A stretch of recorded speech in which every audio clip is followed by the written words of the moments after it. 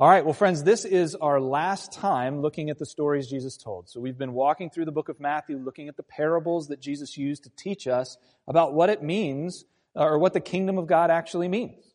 What it means to live out our faith, what the kingdom, how it actually functions. And so today we're looking at Jesus' very last teaching right before he goes to the cross. And so we're going to be in Matthew chapter 25. We're going to be looking at verses 31 to 46. So if you have your Bibles, open there. Matthew 25, verses 31 to 46. But this is the second service, so I think I can attempt this here. I want you to finish this statement. Y'all are a little more awake. You ready to go here, right? So here we go. Ready? Finish this. One word I'm going to leave you at the end. Strike first. Strike hard. No. Strike first. Strike hard. No. Oh, some of y'all got it. Some of you know what I'm talking about. Some of you are totally lost. You're like, what is happening at church right now? Okay. So basically that is a line from the Cobra Kai dojo that hails from Karate Kid, right? So if you grew up in the 80s and 90s, you are familiar with the Karate Kid. It's a trilogy, right? It never made it past 3, right? Okay. Most things don't. Most things shouldn't even make it to 3. But anyway, Karate Kid, Cobra Kai, it was the angry dojo. It was the bad boys on the block. It was the one everybody wanted to unseat. And Daniel and Mr. Miyagi, they team up. Johnny Lawrence is like their star fighter. And Daniel at the end does the crane. You remember the crane kicks him in the face, right? And then that's it. He wins. Karate Kid. Yay. All right. That's it. You don't even have to watch it. It's now been repopularized through the show that airs on Netflix called Cobra Kai. Okay? So Johnny Lawrence, really, let's be honest, he's the star of that one. It follows his very complicated character. Let me say this. Parents, I'm not necessarily endorsing this. It is not for the young ones, and so I just need to say that up front and out loud. But here's the story. Is Cobra Kai, it's following this Johnny Lawrence guy as he is indoctrinating his students with this strike first, strike hard, no mercy. And then you see this remarkable softening in his character as he goes. It's a fascinating storyline. I'm not saying it's the best acted thing in the world, but, for those of us who grew up with Karate Kid, it's kind of fun. All right. Why on earth did I start there?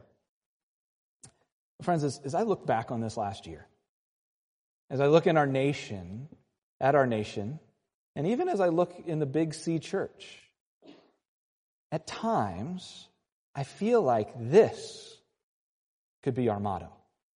Strike first. Strike hard. No mercy. Particularly when it's someone who disagrees with us. Of a different political ilk. Of a different approach to the pandemic. Even in the church, time and time again, I claim the mercy and grace of Jesus Christ. But I am totally unwilling to offer the same mercy to my brother and sister.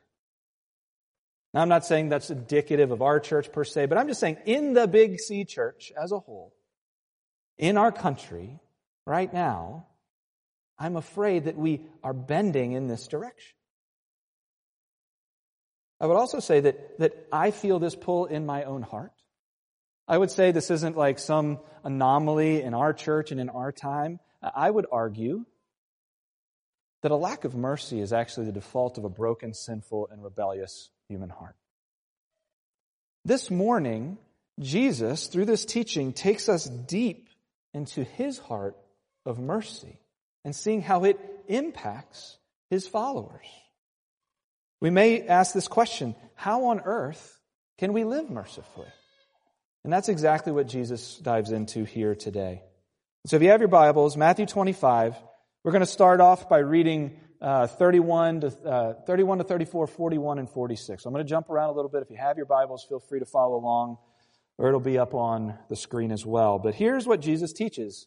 He says this, when the Son of Man comes in his glory, and all the angels with him, then he will sit on his glorious throne. Before him will be gathered all the nations, and he will separate people one from another, as a shepherd separates the sheep from the goats. And he will place the sheep on his right and the goats on the left. And the king will say to those on his right, come, you who are blessed by my Father, inherit the kingdom prepared for you from the foundations of the world. And then in 41 it says, then he will say to those on his left, depart from me, you cursed, into the eternal fire prepared for the devil and his angels.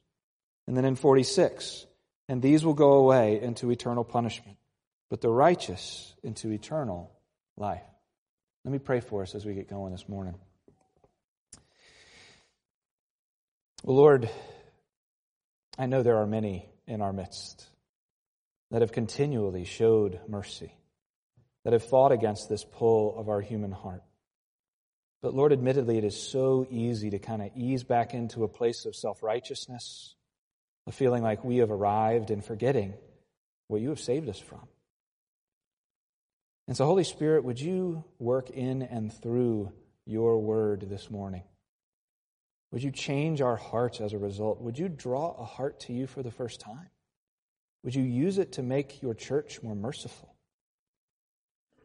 We pray these things in your name. Amen. So Jesus really uses I'm going to give you two phrases to see how Jesus actually answers this question. Okay, how then do we live more mercifully?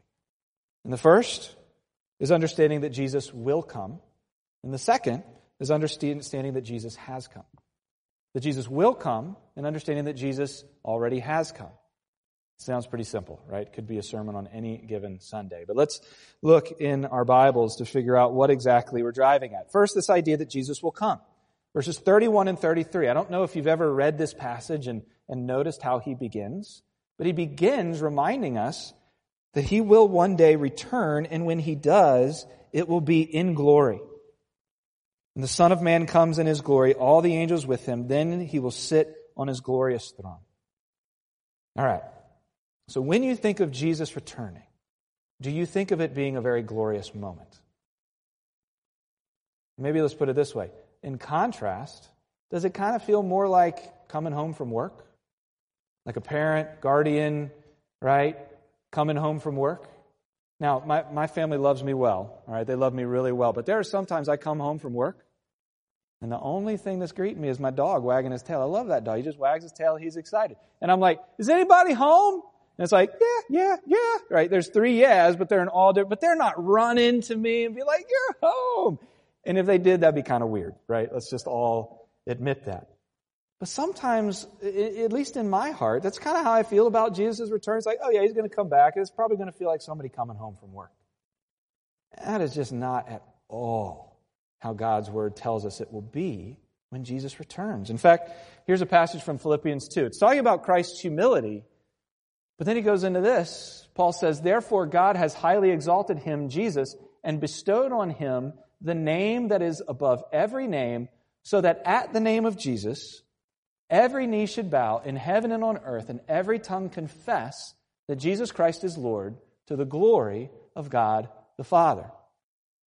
Friends, this is a picture of the humble servant, Jesus Christ. One day, when he returns, at the simple mention of his name, every knee will drop to the ground.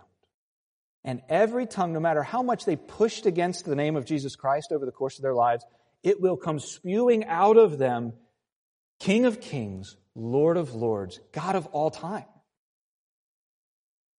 Now, there's not many moments in our lives where we see somebody physically and verbally change when somebody walks into a room. It's fitting on Memorial Day. I give a little bit of a military illustration. So my dad used to design the alarm systems and whatnot for the Atlantic Fleet that floated out of Norfolk. So the Nimitz-Craft aircraft carriers and whatnot.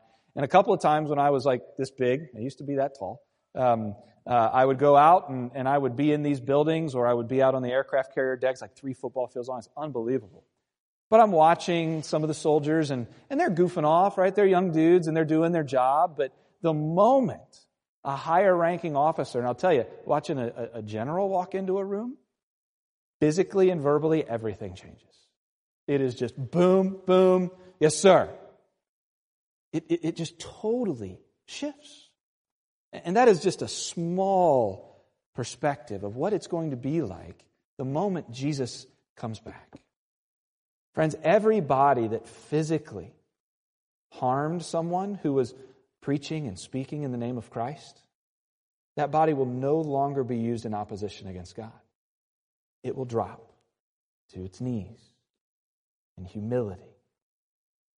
And every tongue that used human wisdom to argue folks out of the faith, to have podcasts on deconstruction and encouraging people in that direction, that tongue will stop waving in that direction and will immediately claim the glory and kingship of Jesus Christ. There's a second thing that happens when Jesus comes, is that he will judge. He will judge. Verses 32 and 33 is this picture where it says, he gathers before him all the nations. I messed up my Greek because I can't speak Greek. Ta ethne. Sorry, I knew I blew that. That's every ethnicity. Every tribe, tongue, and nation. Every person, whether or not they've claimed the name of Jesus or not, he will gather everyone to him. And then he will be judge. He will separate, it says here, the sheep from the goats. All right, everybody gets that, right? How many people have sheep and goats? For real, honest question. Does anybody have sheep and goats? Man, I was hoping somebody would. All right, send me an email if you're watching online if you have sheep and goats. So that means we probably won't understand what on earth he's talking about here. But in this culture, it would have made sense to them that there was a separation of the sheep and the goats, because goats were actually not quite as hardy. They got cold at night and they could die. And so they would have to separate the goats and move them to a place where they would stay warm at night. And then the sheep they would keep in that place. Now, you see him move the sheep to the right. So the right is the place of honor. And sheep were more highly valued in that culture because they created more clothing. They were more docile, right? They weren't as high maintenance. And so what Jesus is saying is, I'm going to judge. The sheep are my people. Goats go to the left. And here, this is the judgment part that's hard for us a lot of times, but it is judgment, condemnation.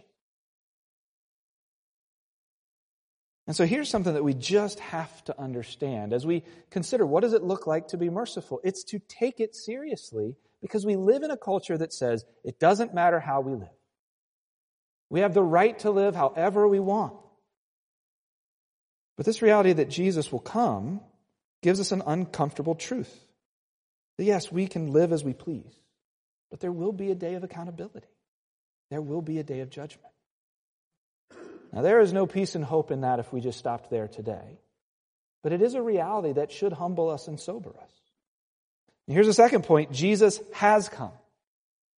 So the way that we grow in mercy is understanding that Jesus has also come. Pick back up with me, 35 to 40, and then I'll read 42 to 45.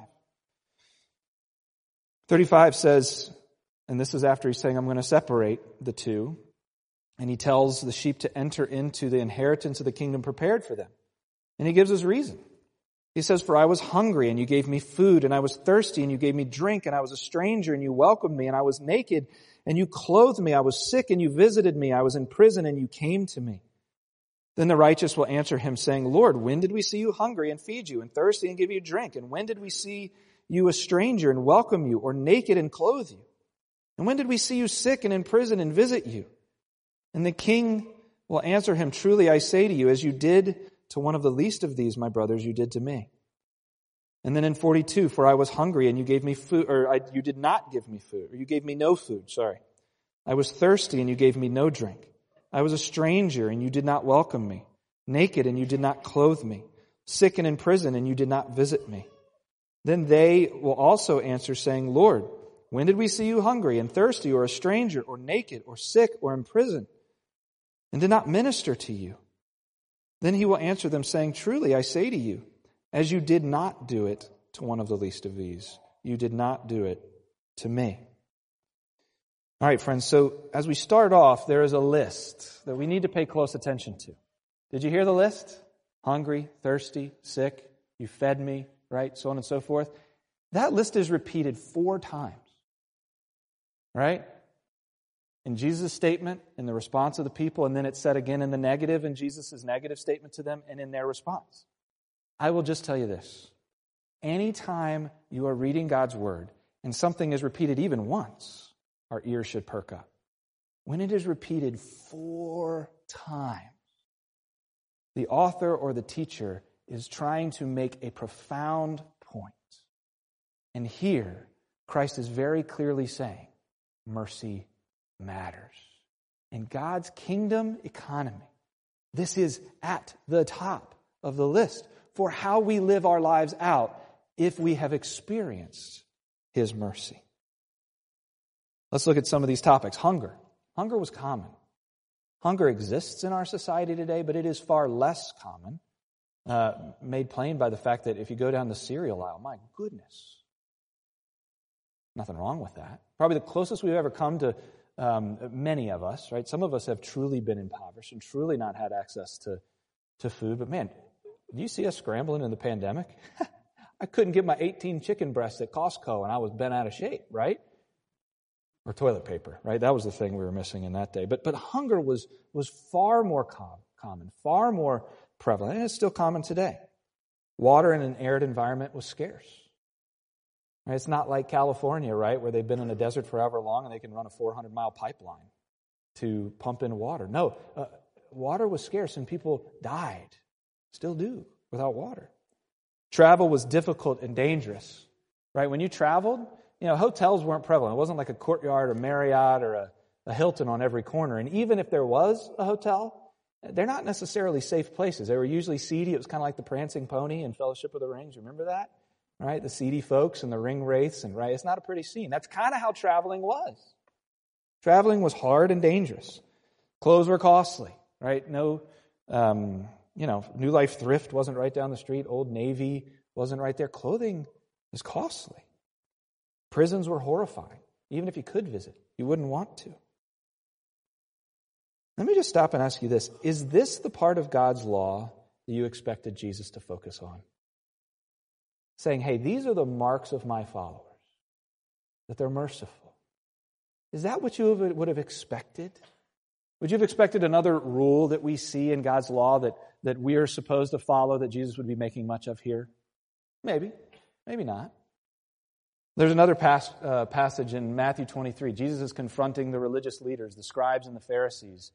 These were folks who were saying, we are keeping God's law to the T. We're nailing it.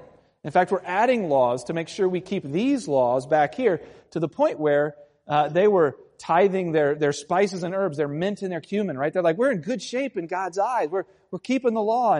And Jesus is saying, hey, you've actually neglected the weightier matters of the law. What is Jesus saying the weightier matters of the law are? Justice and mercy and faithfulness. These you ought to have done without neglecting the others. Now, friends, does God care about the other parts of His moral law? So just think of the Ten Commandments. Absolutely. In fact, that's what I think that last line says. These you ought to have done without neglecting the others. But I think Jesus is pointing us to the temptation of our heart. We love to be religious. We love to build our resumes up and say, I've kept X, Y, and Z. But Jesus is saying, hey, unless mercy oozes out of my people, there's a warning flag that should go off in our hearts. We turn in on ourselves if we reject mercy offered to others. Why? Why is this such a big deal? And some of you might be saying, oh, Anthony, you're teaching works righteousness. Jesus is judging these people based on their works, right? Whether or not they're merciful. And I think if we read it that way, we've totally missed the point. In part, because right now the disciples can't see it at this point. Right? Christ is saying, be merciful. Be merciful. But you know what's happening in the next chapter? They're about to be shown the mercy demonstrated for them on the cross. Christ showering them with His mercy. And then Paul unpacks it even clearer in 2 Corinthians 8:9. For you know the grace of our Lord Jesus Christ, that though He was rich, yet for your sake He became poor, so that you, by His poverty, might become rich. Friends, this passage tells us two things. Implicitly, it tells us that every single one of us, apart from Christ, are spiritually bankrupt, totally poor, bring nothing to the table on our own. And that the cross was necessary for the second part that it tells us, that we must totally and solely rely on the one who was rich, who followed God's law perfectly, and became totally impoverished so that we may enter into His riches. That's grace. And the reason that it's so dangerous when our hearts refuse to show mercy is because it really demonstrates a position of pride, that we've totally missed our own spiritual poverty, and that we've totally missed our Savior. We talk about the Christian faith being an actual relationship with the God of the universe. But if there's no mercy in us, Jesus is saying, you're not relating to me at all. Now there's a weighty surprise. Did you see the surprise in the response of these folks? If you skip down to 44 and 45, were they shocked at Jesus saying, you are being judged and condemned? Are they shocked by that? Are they saying, unfair? How can you do that? No, they're actually surprised by the weightiness of their actions. It's almost like they don't care about their condemnation. They're like, whoa. When did we see you hungry or thirsty? We missed that part, Jesus. What's going on? And that comes down to the relating part. You hear what Jesus said in 40 and 45? What you did to the least of these, you did to me. He's saying you missed me entirely. James 2 says this, what good is it, my brothers, if someone says he has faith but does not have works? Can that faith save him? If a brother or sister is poorly clothed and lacking in daily food, and one of you says then, go in peace, be warm, be filled, without giving them the things needed for their body, what good is that?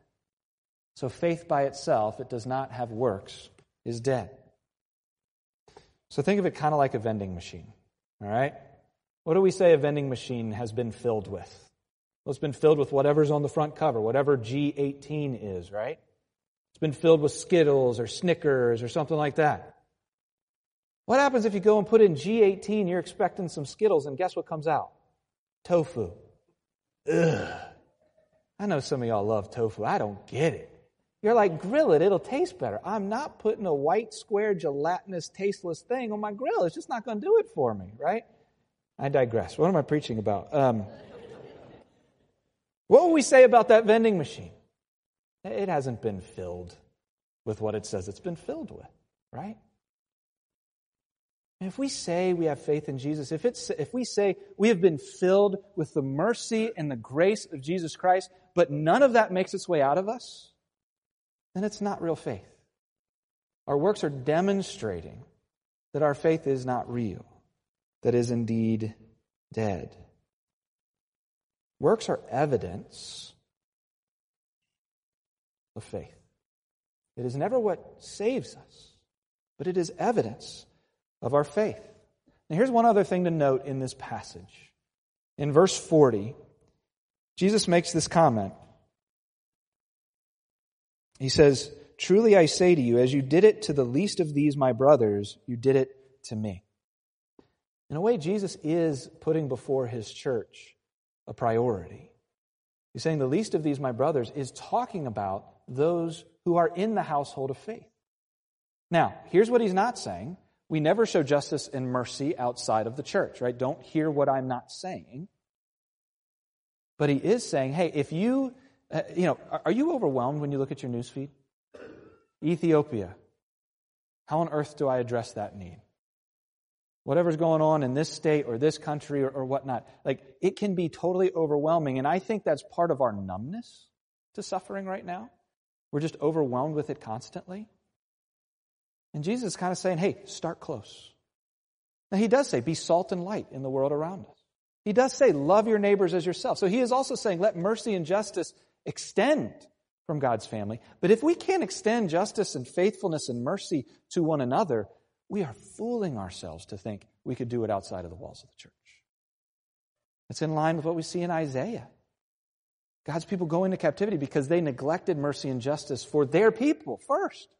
Acts 2, there were no needs among the church of Jesus Christ. Why? Because they shared and showed mercy to one another. Galatians 6, the priority of the household of faith. Friends, we can barely get along with each other right now. I've had people say, how can I worship again with this brother and sister in Christ after this season? And I would say it has to be remembering the mercy that you have once claimed and showing that mercy to others.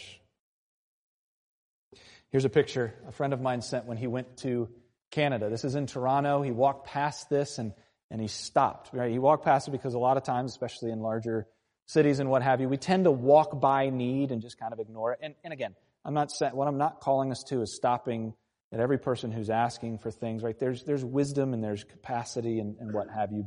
But he sent this to me because he said, I was just kind of struck by how easy it was to just kind of walk by. And when I realized this wasn't a real person, but a statue, I was just kind of shocked. Do you know what this is a statue of? Look at the foot. You see the hole? This is called Homeless Jesus by artist Timothy Schmalz. It's based on this passage. And as I did some homework this week, and I researched what was going on around it, the articles were fascinating. It said some residents felt it was an insulting depiction of Jesus. Totally missing what he just said. I identify most with the least of these. Said it demeaned the neighborhood. One resident called police the first time he saw it, mistaking the statue for a real homeless person. Another neighbor wrote a letter saying it creeped him out. Friends, this is often what need does to us. It creeps us out. It's just kind of less than us. And Jesus is saying, that's who I most closely identify with. How do we experience heart change here? This is a hard week for me wrestling through this passage. The Lord showed me a lot of places in my life where there is not a lot of mercy. John Calvin said this, whenever we are reluctant to assist the poor, let us place before our eyes the Son of God, to whom it would be base sacrilege to refuse anything. He's basically saying, look to Jesus as we struggle. And so maybe let me offer this. First, if we're having problems showing mercy, sit on the bench next to Jesus. Consider your spiritual poverty without Christ. Consider Jesus' poverty for your sake, and ask the Holy Spirit to change your heart via His word and prayer. Friends, if we're not reminding ourselves of our poverty and His mercy, we will not grow in mercy. If we're not doing it in the word and in prayer, we won't grow in mercy. And then, maybe by a step of faith, go and sit on the bench next to another beggar. And by the way, each and every one of us are spiritual beggars. Talk to one another. Show hospitality. You want to talk about something that is waning, I think, in our culture and even in our church, especially coming out of a pandemic? It's hospitality. We might not even know the mercy that is needed in our church because we don't know each other. The best place to know it is inviting people into your home, where they can see the mess and they can hear kids scream, where they can see us repent. That'll help us grow in mercy. I got to wrap really fast. Let me say this. Mercy won't save you. You need to hear me say that because this is one of the most abused passages when it comes to saying, hey, if you just identify with the poor, then that's our resume we hold before God. And friends, that is not articulated anywhere in Scripture. Even in the book of Matthew, Jesus makes this very clear point. Matthew 5. Don't think that I have come to abolish the law or the prophets. I haven't come to abolish them, but to fulfill them. On the day of judgment, you telling people how many soup kitchens you volunteered on will not get you anywhere in that moment of judgment at all. You will be judged on your ability to perfectly follow God's every law. And let's just start with the weightier matters. Consider faithfulness, justice, and mercy. Have you failed in thought, word, or deed at any point in time in your life in any of those areas? The answer is yes. I'll do it for you. It's yes. But guess who did not? Has not. Never did, never will. Jesus Christ.